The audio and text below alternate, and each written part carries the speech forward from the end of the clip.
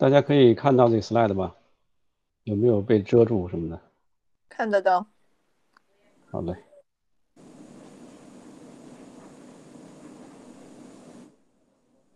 那我们今天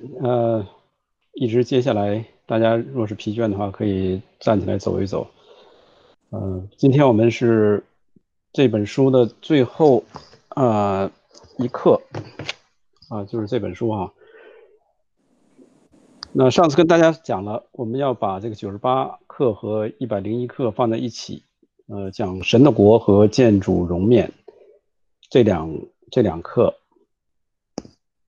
内容还是不少。呃，上次我们讲到地狱和天堂，那有两三位弟兄姊妹提了一些问题，探讨了一下，问题的答案那下面呢，我们也有一些讨论，包括我们周五小组也有一些问题，我拿到这儿来的话，也可能对其他的弟兄姊妹也有帮助。那问题就是说，我们将来我们肉体死了，我们进到天堂里面，我们是神呢还是人？这是第一个问题。还有一个就是说，天堂有没有罪？那我们在就着这两个问题呢，有了一些讨论在周五的小组里面。呃，我们作为人受造物来说的话，我们将来我们的肉体消亡，我们信主的人进到永恒里面，进到天堂里面，我们还是有物质的身体，这是都有圣经的根据，因为主耶稣基督他是从死里复活，作为一个初熟的果子献给神。那他复活之后呢，他是有荣耀的一个身体，记载在四福音书里头，我们都看到他复活之后，门徒可以摸到他，摸到他的肋旁，可以摸到他的手，他的钉痕。主耶稣基督呢，他可以吃，他也可以喝，他也可以跟人说话并不是一个魂或者是一个灵在那儿游荡，所以他是有一个物质的身体，并且是荣耀的身体，并且是不能朽坏的身体，会一直存到永远。这是我们将来都要像他。在这一点上呢，我想就是有圣经很清楚的经文和根据呢，我们今天就不在这里就是只是摘要的跟大家把这个问题分享一下。那另外一点就是说，将来天上有没有罪？没有因为在圣经告诉我们说，那里没有悲伤，没有眼泪，没有哀嚎，没有哭泣啊、那罪呢是都被这个有罪的人都是被扔在这个烧着的硫磺火湖里头，所以呢，在天堂里面是没有罪这两个问题很好的问题，我觉得我们可能有很多的这方面的更多的疑问，我们都可以接下来继续探讨。如果大家有什么问题的话，可以毫无保留我们就在这上面一起讨论，使更多的人得益处不是我能有这个答案，我们中间有很多弟兄姊妹在不同的方面有不同的考虑，有不同的思考，都可以把答案拿出来，我们一起来作为参考。那我听到背景有一些杂音，负责录音的弟兄能不能把它给 mute 掉？谢谢。好，我们开始今天的课。那今天是最后一课，是见主荣面。我刚才本来是选了另一首诗歌，但是东强弟兄在讲的过程当中，他讲到一些将来的事情，我就想到这首歌，所以把这首歌又放上了。这首歌大家也是很熟悉我们一起来唱，就唱一段。耶稣啊，我一想到你，心中就极其美。将来见面同住一起，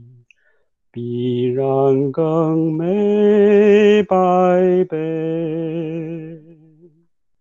我们祷告。主耶稣，我们感谢你的救恩主要我们一想到你想到你所成就的这一切，想到你为我们的罪被钉在十字架上，真是在世间我们没有看到有这样的爱，为别人的罪舍命。所以说我们因此心中充满了感恩、感激也充满了赞美，也充满了盼望，直到我们将来我们的身体还要复活，我们还要与主相遇，我们要看到你那荣耀的身体，看到你荣耀的容面。就为了这一切，我们心中充满了喜乐，充满了荣耀的盼望。我们感谢主赐福给我们，让我们每一天存着这样的盼望活在这个世上，不是一个没有指望的人，不是一个绝望的人，乃是有一个十足盼望的人。这一切都是你赐给我们的，我们还是献上感恩和赞美。谢谢我们的主，奉耶稣基督名祷告，阿门。好，我们先看神的国，因为我们要见神的面的时候，见我们的主耶稣基督的面的时候，我们是进到他的丰富荣耀的国里面，所以我们要对他的国有一个了解。首先我们先看一谈到神的国的话，我们会有一些国家的概念。我们生活在这个世界上，我们会看到世界上有不同的政体，不同的政体形态。这里列出来几个比较典型的。第一个就是军制的独裁政府，这个我想现在有一些国家还是在军制的这个独裁政府，特别是在非洲那边有很多好像现在泰国是不是也是？泰国经常发生这种军事政变，虽然他们有自己的这个国王，但是这个政府呢常常被这个军人所叫发生军事政变，然后掌管这个国家。法治的共和政府，我想这个是在西方在东方也很多，以共和国为称一般都是共和制。那共和制有个特点，就是说它制定一些法律用法律来治理这个国家。还有民选的民主政府，我想我们所在的美国马上就要面临这个大选，也是这个政府是民选出来的，所以这是我们也是有亲身体验。君主立宪君主立宪这个应该是在现在英国好像是不是还是他是有君主他有这个权利，但是呢他的权利是受宪法的限制所以呢现在这个君主立宪制的这个国家，这个君主呢实际上是一个象征的存在，并没有实际的权利。包括现在的日本也是一样，他们有天皇，但是天皇是没有政治权利。最后一个是君主专政制。君主专政的制现在就是，我想在中国的古代应该是这种吧，就是皇帝说了算，皇帝说让谁死谁就死，让谁活谁就活。当然这是一种暴政的一种手段那如果这个君王他是一个很开明的一个君主的话，那他对着自己的百姓，他说的话算数，他说怎么样就怎么样的话，那对国家是一个祝福。所以这些都有它的两面。如果不管是谁，不管是哪种形态，这个掌权的人如果他是开明善待百姓那这个国家就会好。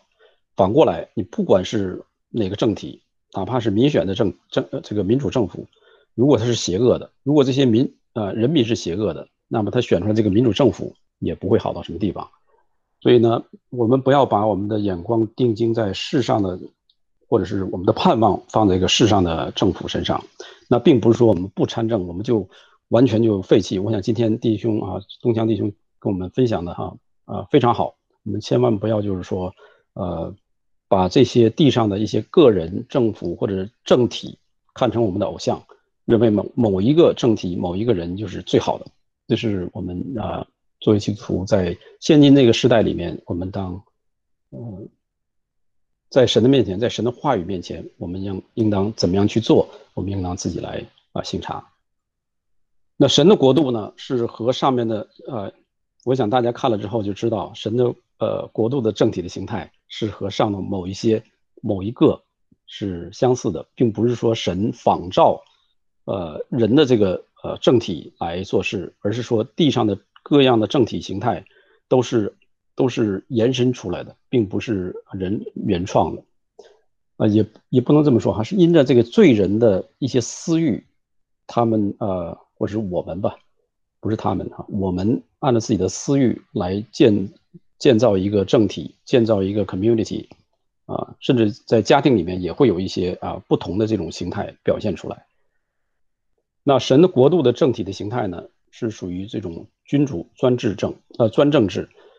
那为什么这么说哈？我记得上次讲到希伯来书第8章的时候跟大家分享过，神和我们立约的话，都是他自己来主导这个约，他自己和人来签约，人并没有在这个约的内容上有任何的份，人只是就是说看到神这个约之后，神让我们立约，我们就跟他立约。那也有不遵从这个约的，所以呢，神的国度这个政体呢是神一人，他是有全权的这个权柄来统治他的百姓。用统治呢这个词好像我们都不喜欢听哈，来治理我们这些人。那它有一个特点，就是说，为什么称神的国度是君主专政制这种形式哈？你可以不用这个词哈，但是我们要把这个神的国度这个形态要用言语来表达出来的话，我们会用这些词哈，因为它没有外在这个宪法的管制，像君主立宪的话是有宪法来约束这个君主的权利，但是呢，神他立的约的话是没有我们人或者是再立一个什么东西来管制神他自己，因为神是随己意行作万事的神，单方发令，无需和人民商榷，这也是刚才我们讲到的，是神他单方面和人来，他写了这个约和人来立这个约，他并不需要和我们这些人来商量。哎，你觉得这个条款怎么样？这个不好那我们修改一下。你觉得应该怎么样？不需要。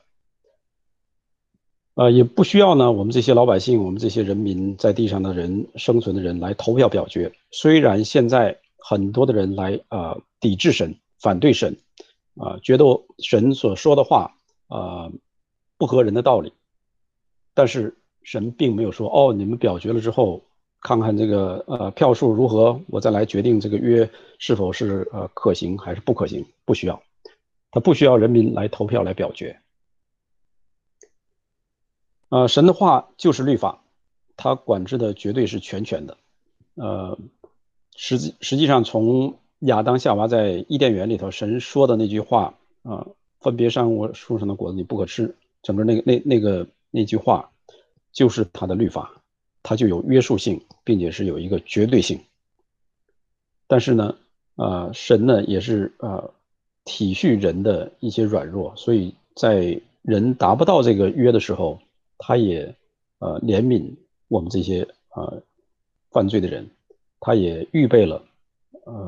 公义的一个救恩。神的救恩并不是不公义的，耶稣基督他来也不是无缘无故为我们死，他来是要彰显出神的公义，同时也彰显出神的慈爱。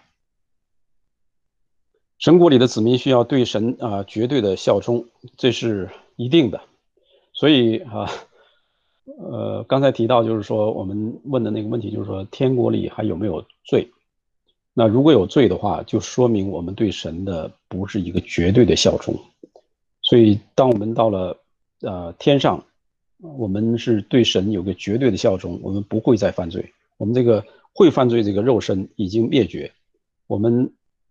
复活的身体是荣耀的、不朽坏的，是不会犯罪的。所以我们对神也是一个绝对的效忠。这些大家有什么问题没有？对世上的政府这个形态，可能搞政治的人、搞文科的人更清楚啊。我只是从我个人的了解，从这本书上我看到的，跟大家来分享我的一些体会，还有一些话语。大家如果要是有其他方面的补充欢迎。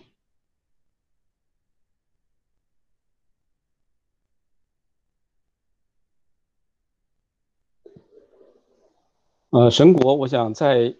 福音书里头我们看的比较多，特别是马太福音常常提到神的国、神国，其他的福音书会用到天国。在旧约里面当然也提到神的国。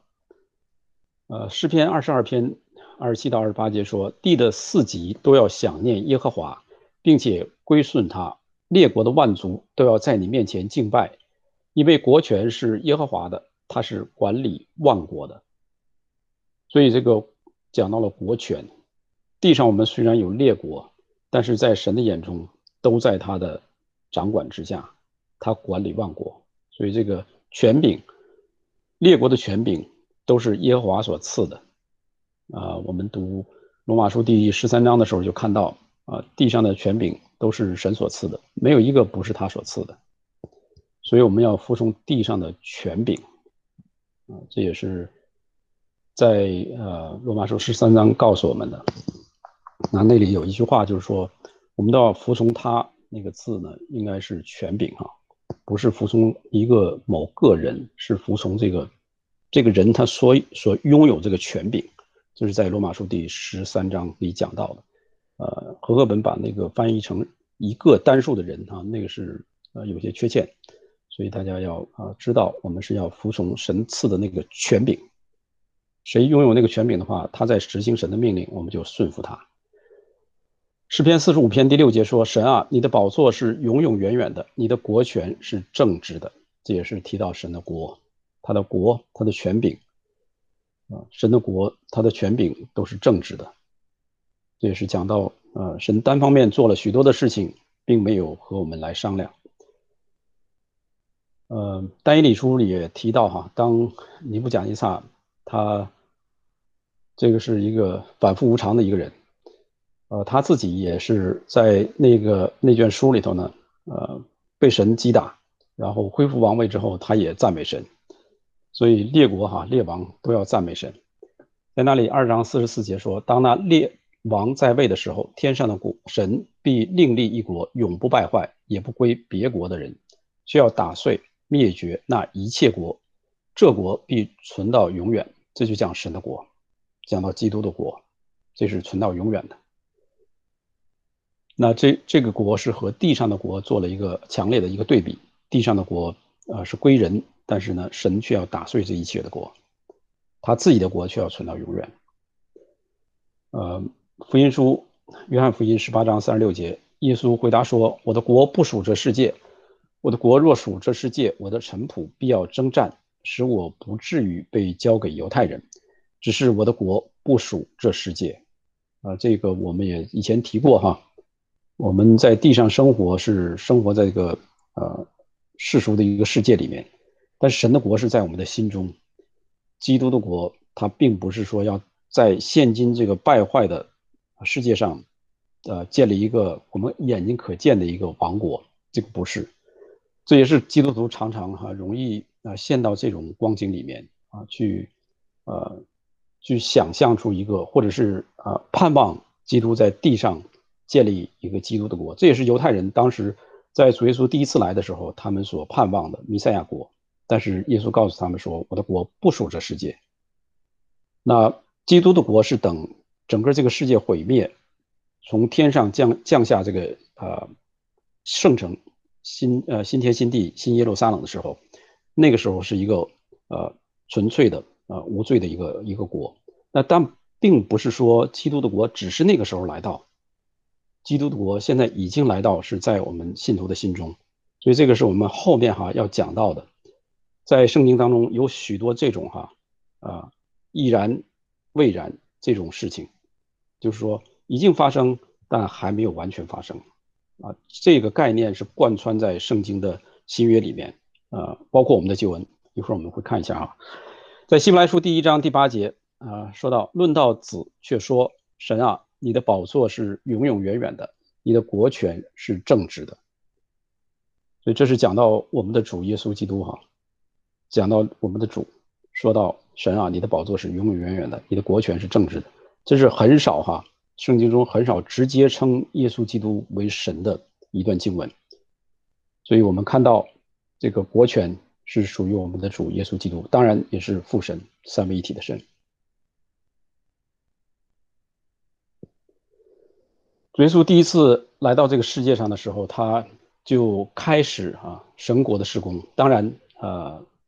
这些先知们，包括旧约的最后一位先知施洗约翰，他在圣经里头他有一些宣告马太福音3章2节，天国近了，你们要悔改。10节，现在斧子已经放在树根上，凡不结好果子的树就砍下来，丢在火里。12节，他手里拿着簸箕，要扬进他的场，把麦子收在仓里，把糠用不灭的火烧尽了。这讲到就是说天国的来临已经迫在眉睫，已经很近了。主耶稣自己他也说，他人子来的日子近了。当然我们从人的角度来看的话，我们看到将近2000年了，耶稣还没有来到这个世上。第二次我是说第二次那并不是说怎么这么长时间他就不来，可能就不来了，是不是主耶稣只是说说而已？不是的。在我们看这个时间好像很长，在神看的话可能是转眼之间，就像圣经告诉我们的，神看千年如一日，一日如千年。那这句话并不是说我们就可以把这个1000年当成一天来看这是说神用一个比喻来告诉我们，在他的眼中这个时间就是眨眼之间。实际上我们人也是常常说这个弹指一挥间说人的人生也是很快的。当我们现在每一天在等待神的来临的时候我们觉得好像他怎么一点动静没有，实际上主耶稣说他已经在门口了。我们看到世上发生这些事情各样的不法的事，各样的灾难发生，瘟疫这个荒灾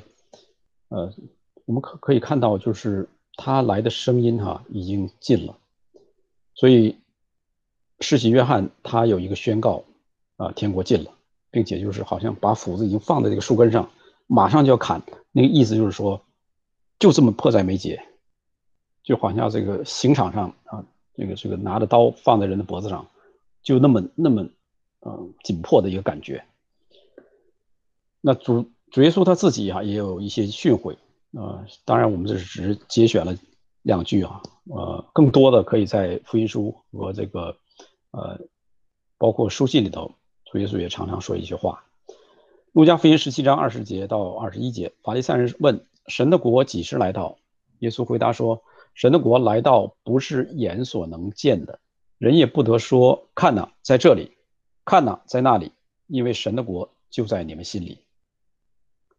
这是主耶稣在回答法利赛人的提问时他说的一些话。所以让我们法利赛人他们是在表面上非常敬虔严格，这个严格应该打一个引号他们并不是严格的遵守神的律法，因为他们在遵守这外在的律法的时候，他们把律法的这个内涵实质给放掉忽略掉，所以主耶稣基督一直在骂他们是粉饰的墙他们可以让这个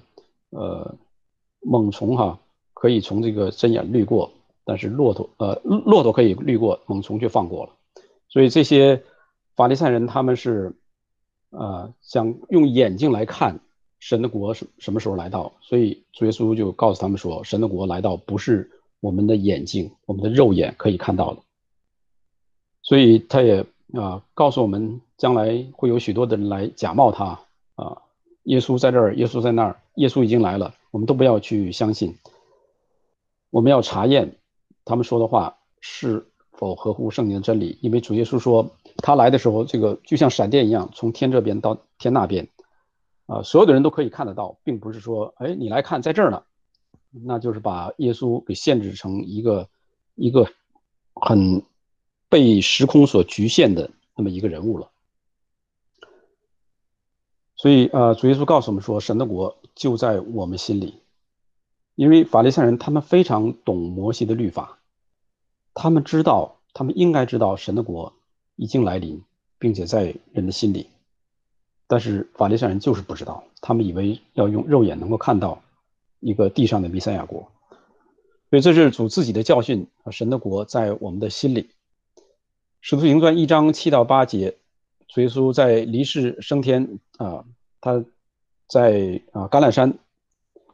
在那块儿他是跟这些门徒们颁布这些使命之后，他说了这句话：父凭了自己的权柄所定的时候日期，不是你们可以知道的，但圣灵降临在你们身上，你们就必得着能力，并要在耶路撒冷、犹太全地和撒玛利亚，直到地极，做我的见证。做耶稣基督的见证，就是要把神的国传扬开，从耶路撒冷、犹太全地、撒玛利亚，就是巴勒斯坦那块地方，一直到地极。那到今天呢，借着这些使徒他们的冒着生命的危险来传扬主的道，今天我们这些在很多世界旮旯犄角的人都可以听到神的福音，这是他自己的应许，所以我们也看到神的国在扩展。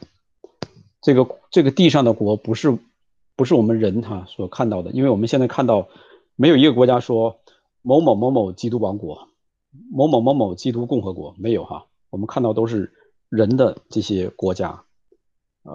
但是呢，在各个人、各个民族各方这个生活的人，神的国都在这些不同的这个区域逐一里面，不同的人的中间，我们看到有神的国在他们的心中，也就是真心相信耶稣基督的人，神的国就在那里。那这是刚才讲到旧约的先知，还有主耶稣基督自己来到世上，在宣扬神的国。那今天呢，这个责任放在那个教会的身上。当然弟兄姊妹也是一样那我们每一个重生得救的基督徒都应该是生活在教会里面，这是神的命令。所以呢，我们把这个教会这个词放在这儿的话，也包括我们在座的所有的弟兄姊妹。教会在神国扩展的事工上，我们是有责任的，因为刚才我们说过因为神的国就在你们心里，在你我这些相信耶稣基督的人的心里，所以我们有责任把神的这个国传扬开来，在自己的族裔里面，在不是我们这个族裔里面不同的人群里面，穷的、富的不同的颜色的肤色的，我们都有这个责任来扩展神的这个神国这个事工。那虽然世人常常说你的神在哪里我自己也遇到过这种挑战你的神在哪里？比如说我们在帮一个朋友搬一些东西，他就挑战说，如果你的神在的话，你就让这些东西从这儿就直接到那儿去。就是他们不明白就是把神当作我们的仆人来使用神，你要听我的话，你向我显现，并且听我的命令，把这个事做成，我就相信你。这不是我们的神，我们的神他是有高高在上蛮有权柄的一位神，我们是一个受造物，我们是应该听从他的命令，不是他要听从我们的命令。包括我们的祷告也是说在基督里的祷告，在基督里的祷告就是说顺着他的心意去祷告，神才会成就，不是顺着他的心意的话，神也不会给我们成就。所以这个我们要搞清楚。所以在扩展神的事工的时候，我们也要向世人来讲明，我们作为受造者，我们不应该去命令我们的神，像命令他们所拜的偶像一样。常常我们看到那些到一些买彩票或者干什么事考学、生孩子这些事情发生的时候之前，人就到偶像面前去说，你让我这事成就，我就把这个什么什么多少钱献给你不成就的话砍头。这哪是他的神呢？完全是他的，连仆人都不如仆人你都不敢随便动刀去杀他。所以我们要有责任让人知道神是神，人是人，神是造物主，人是受造物，神是有全能的主权，我们人当顺服他。所以在扩展神国的事工上，我们不是只是做好事做好事的同时，要把福音显明出来，要把福音的真理显明出来，不然的话，我们做的和世上的这些那些慈济做的没有什么两样。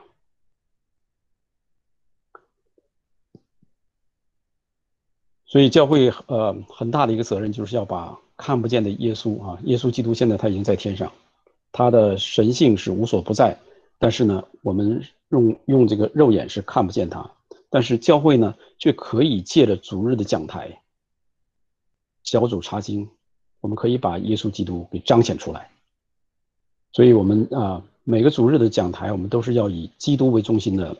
来传讲。小组的查经是以基督为中心来分享神的话，包括我们现在查考的旧约，实际上都在指向我们的主耶稣基督。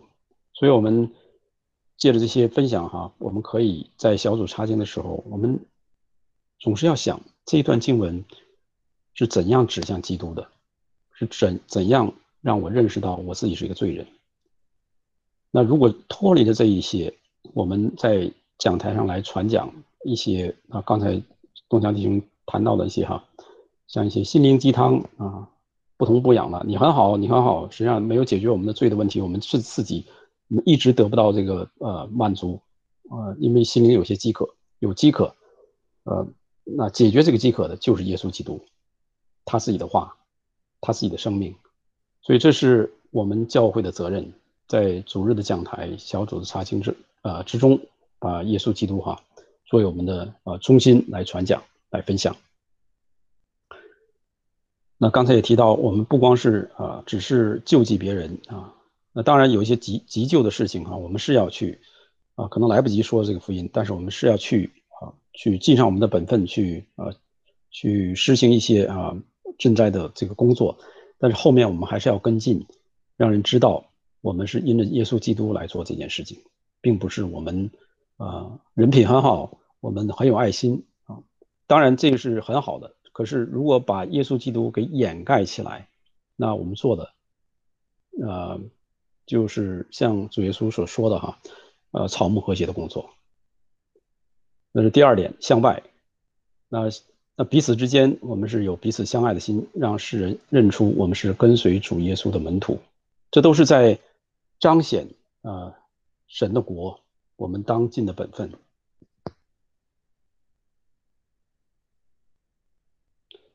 那第五这一点，刚才我们已经讲到了神的国已经在地上，在信靠他的人的心中。但是呢，我们要看到等主再来的时候，从我们眼睛可以看到的，我们的肉体恢复到起初无罪的状态，甚至是比那个时候更荣耀那个状态，我们看到的这个神的国，新天新地新耶路撒冷，将是非常荣耀，超乎我们的想象。我想大家可以去看启示录的第21、22章这两章我们可以看到神国的彰显。所以刚才我们提到圣经上有许多的教导显明这个教义是已然未然这个两个层面就是已经发生了，但还没有完全发生。我们如果要是偏向某一方的话已经发生了没有将来的事情，或者是我们忽略已经发生的事情，一直是在盼望将来的这个事情的话，都是违背了圣约的新约圣经的教导。所以我们看到神的国也是如此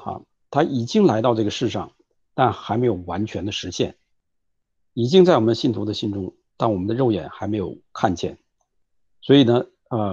这是一个已然未然的这个两个层面，我们都要相信已经发生，但还没有完全实现。我们的救恩也是如此周五我们也讨论了我们的救恩，我们的救恩是有确据，我们已经得到这个救恩，但还没有完全的得到这个救恩，要等到我们的肉体死亡，我们的灵魂见主，或者是我们等到耶稣基督再来，我们的肉身被体见主面，这个救恩是整个一个完全的救恩。所以圣经告诉我们说他过去救我们，现今救我们，我们指望他将来还要救我们还有很多这些概念我们都要知道，就是说在圣经的新约的教导里边，很多的事情已经发生，但还没有完全的实现。这两方面我们都要知道是都是正确的教导，所以不要只偏向一方，忽略另外一方。这是讲到神的国这一课，大家有什么问题吗？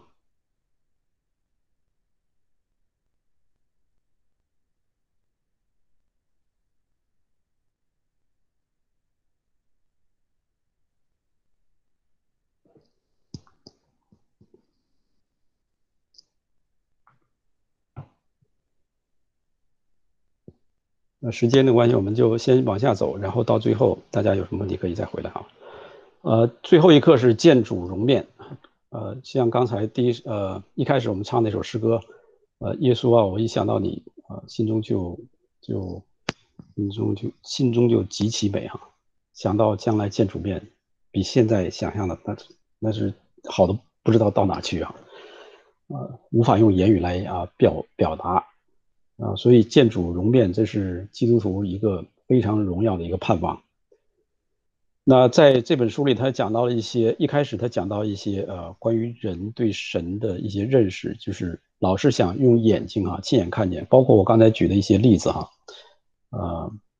世人来挑战我们，你的神在哪里？你的神要是能看见的话，如何？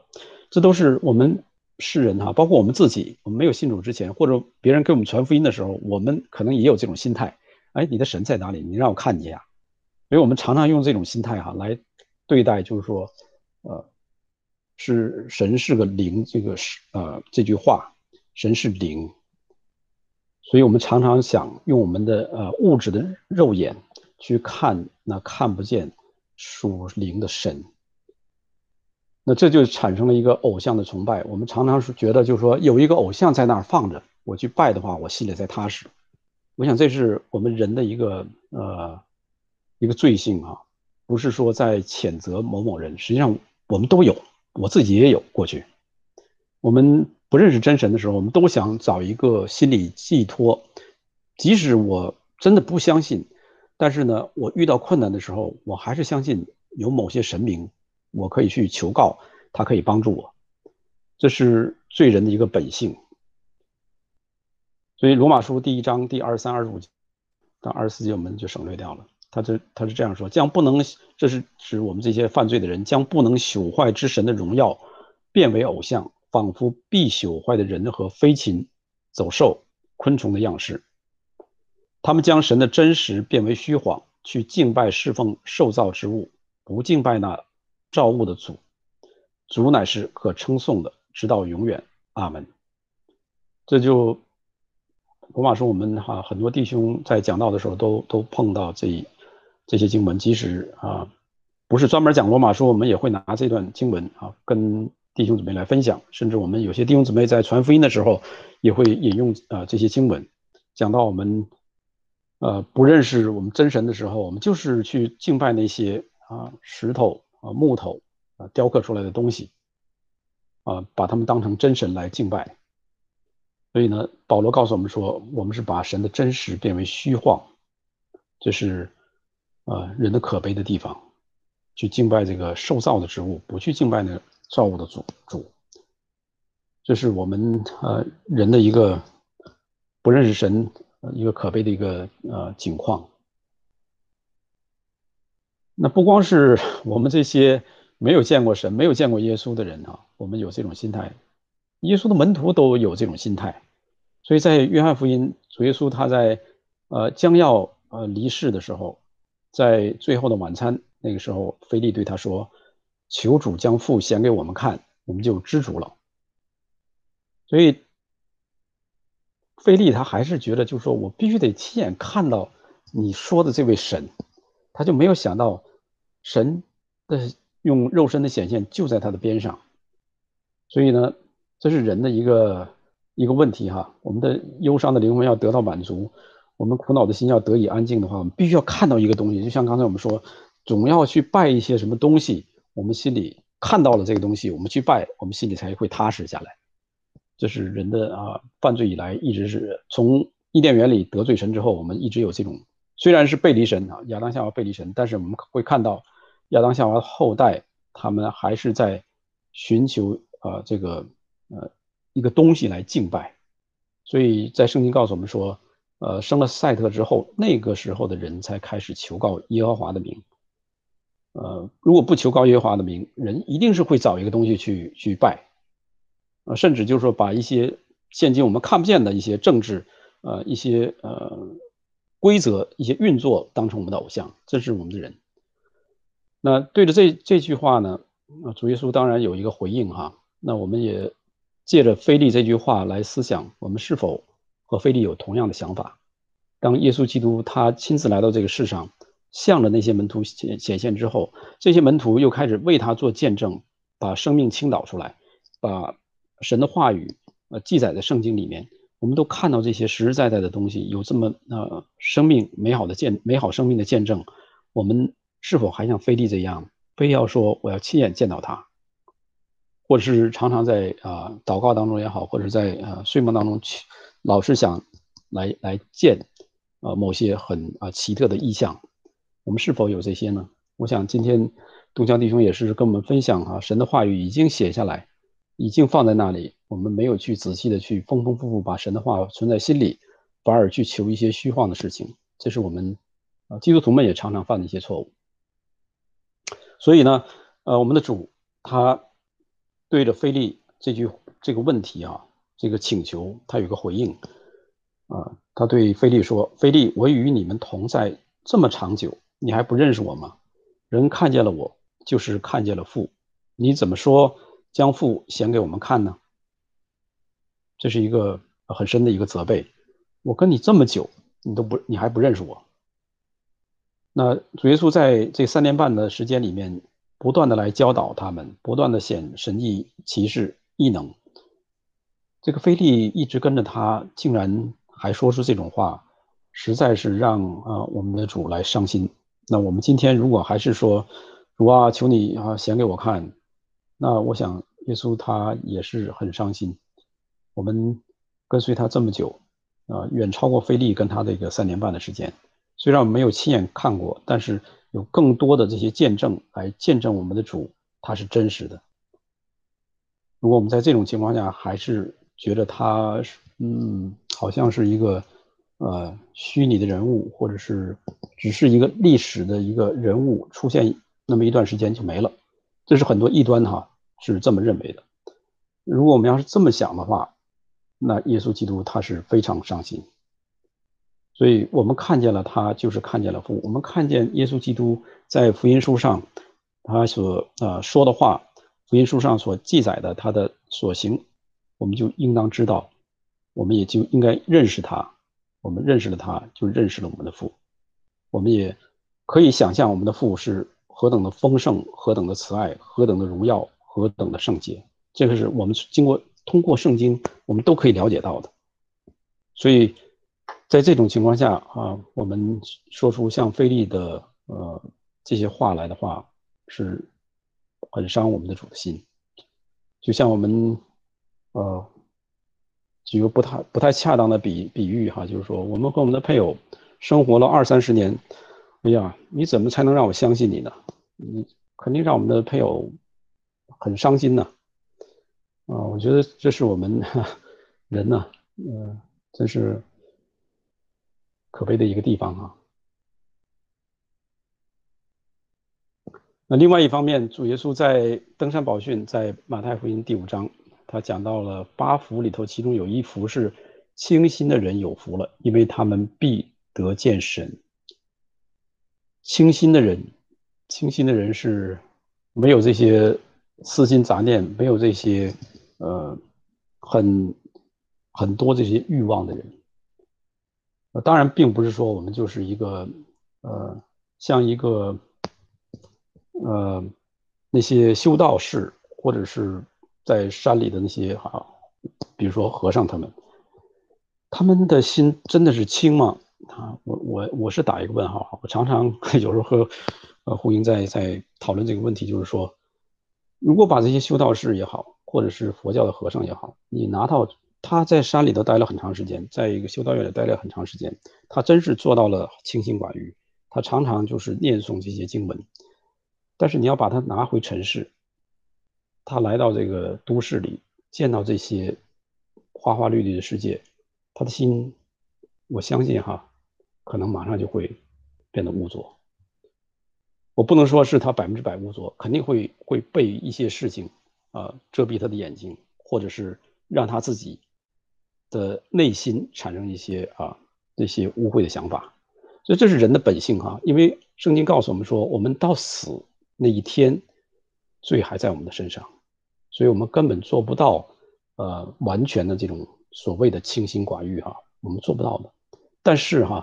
这是我们的一个心愿，不是说我们做不到的话，我们这你是要求太高了，清心的人有福，我怎么能够清心呢？这个世界我要生活，我要吃，我要喝，我要赚钱养家糊口，是这些是我们要做的，但是我们的内心要清楚知道要依靠神我们不能说是因着这一些就让这些世界上的事情缠累住我们。那另外一方面就是说，神也告诉我们有吃有喝就当知足。当我们所求所思所想的过于我们所要的时候，那这就不是一个清心的人。我们在世上是要生活，是要吃喝嫁娶，这并不是说我们的心不清。假如说我们都是为了神的缘故我们去做这些事情的话，没有什么错的。我今天去工作赚钱，这个钱也不是污秽的。所以我们要把这些事情就是搞清楚，不要从一个极端跳到另外一个极端去。那我想今天这一课讲完了之后，我们会进到基督徒的伦理这一方面那在这一方面呢，我们会探讨许多关于我们在基督徒在世上生活的时候对待一些事情的看法不是像我们想象的，就是说要么就是跟这个世与世隔绝，生活在一个伊甸园里头，或者就是说我进到这个世界没有办法我身不由己我就可以那个随心所欲不是这个样子的，不是这么简单的两极不是这一极就那一极。我们生活在这个世界上，我们需要有许多的思考，把神的话语应用到这个生活当中。这个我们从下一次的主日学我们开始会有很多的探讨。人犯罪之后呢，从伊甸园到主再来神命定人是不能用眼睛看见他自己的。所以这个在旧约到新约我们都看到了包括摩西他也是虽然用这种他和神面对面这种词汇说过但是我们回到圣经来看的话，在出埃及记里告诉我们说，神告诉他说你要转过背去。所以神是从他他只是背向了神，他不能就是说亲眼见到真是见到神，因为那样的话摩西也是一个罪人，有罪的人是不能看到毫无玷污毫无瑕疵的圣洁的神，看到之后我们必定要弊病的所以呢圣经常常用我们那些先知他们看见神是用一个人所能理解的一个词汇来描述人和神之间的关系。但是真正我们要仔细来阅读圣经的话，神告诉我们说我们这些有罪的人是不能用眼睛亲自看见他的第二点就是蒙了救赎的我们这些子民看不见神，不是我们眼睛的问题，是我们的污秽的内心的问题。所以这也要等到我们就是说完全脱离这个败坏的身体，进到基督的荣耀国度里的时候，我们才可以用我们的眼睛，因为我们已经复活之后有我们的物质的眼睛我们也有心灵的眼睛，我们都可以看到我们的神，用心灵去体会他的这个他的圣洁他的荣美，用我们的眼睛也亲眼看见他的圣洁和荣美是一致的了这也是把第3点就讲完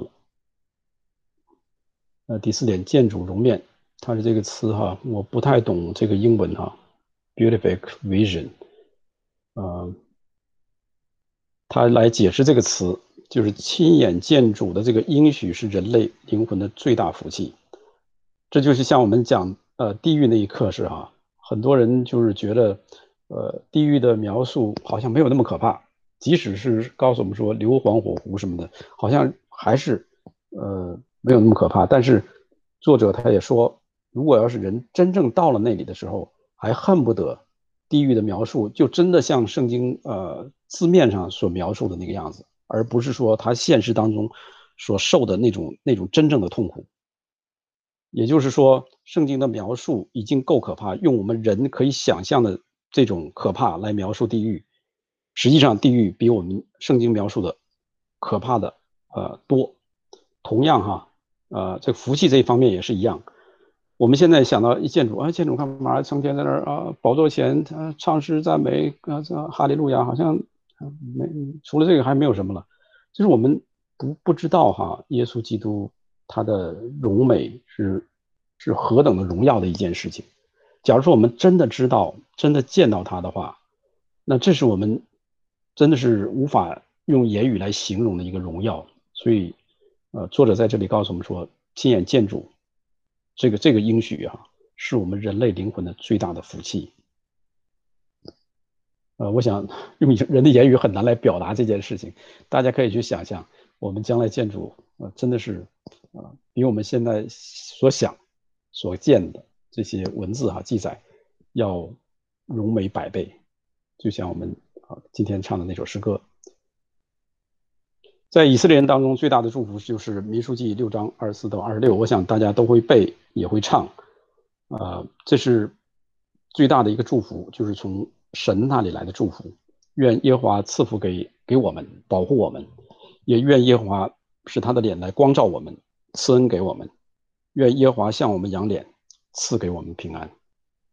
这是我们也常常在祷告里讲到的。神啊，求你把你的平安赐给我。神啊，求你开恩给我。神啊，求你向我扬脸。我想这都是很好的祷告，也是我们所求的最大的祝福。目前是在地上将来我们在天上，他向我们扬脸，我们看到他的那个荣美那是心灵的满足。我想不是人的言语或是人的想象可以想象出来的。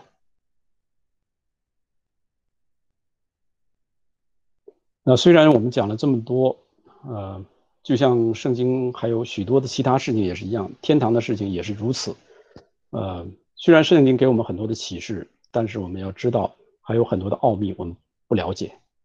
所以在约翰一书第3章第2节，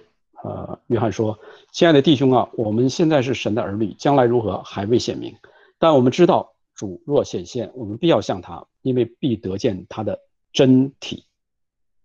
所以这个真体，约翰是亲眼见过耶稣的人。他说，如果他再来显现的时候，我们必得见他的真体。那个意思就是说，耶稣基督第一次来到世上的形象，还不是完全的他看见的真体，神的真体。当他再次显现的时候，我们才看到哇，如此的荣耀，神的真体在他的身上彰显出来。那关于这一点我们也不去，现在时间已经过了，不去再去谈论了。那只是稍微点一下，就是说在上个世纪，也就是19多少年我们常常提到巴特巴特这个人，他是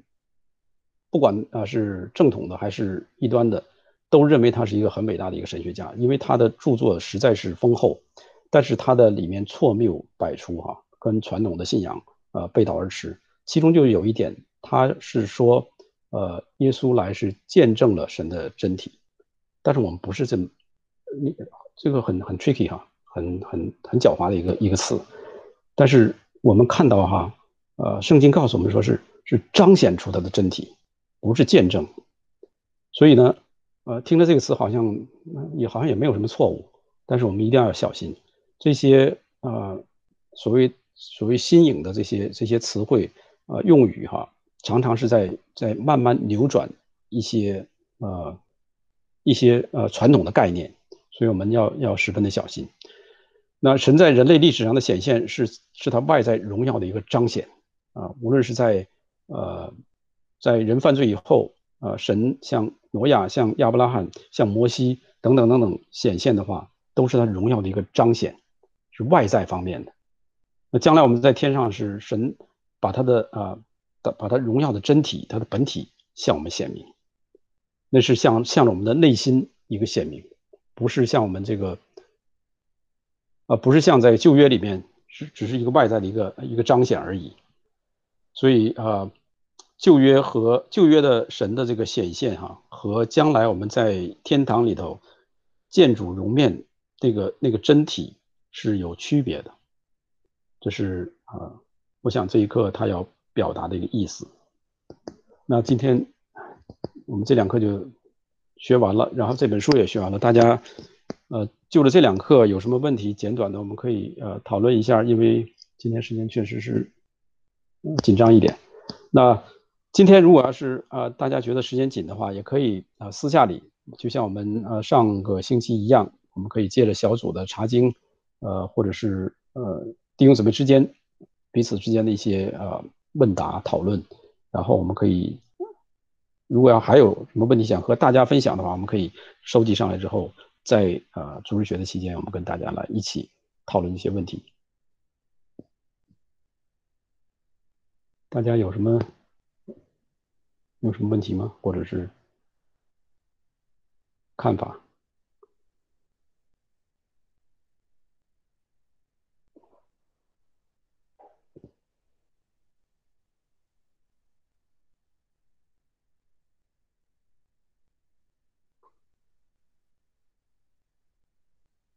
可能都比较饥饿，血糖低了，那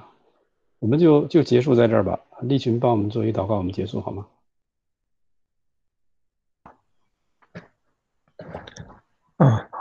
主耶稣，我们感谢，我们赞美，我们谢谢你在这个周日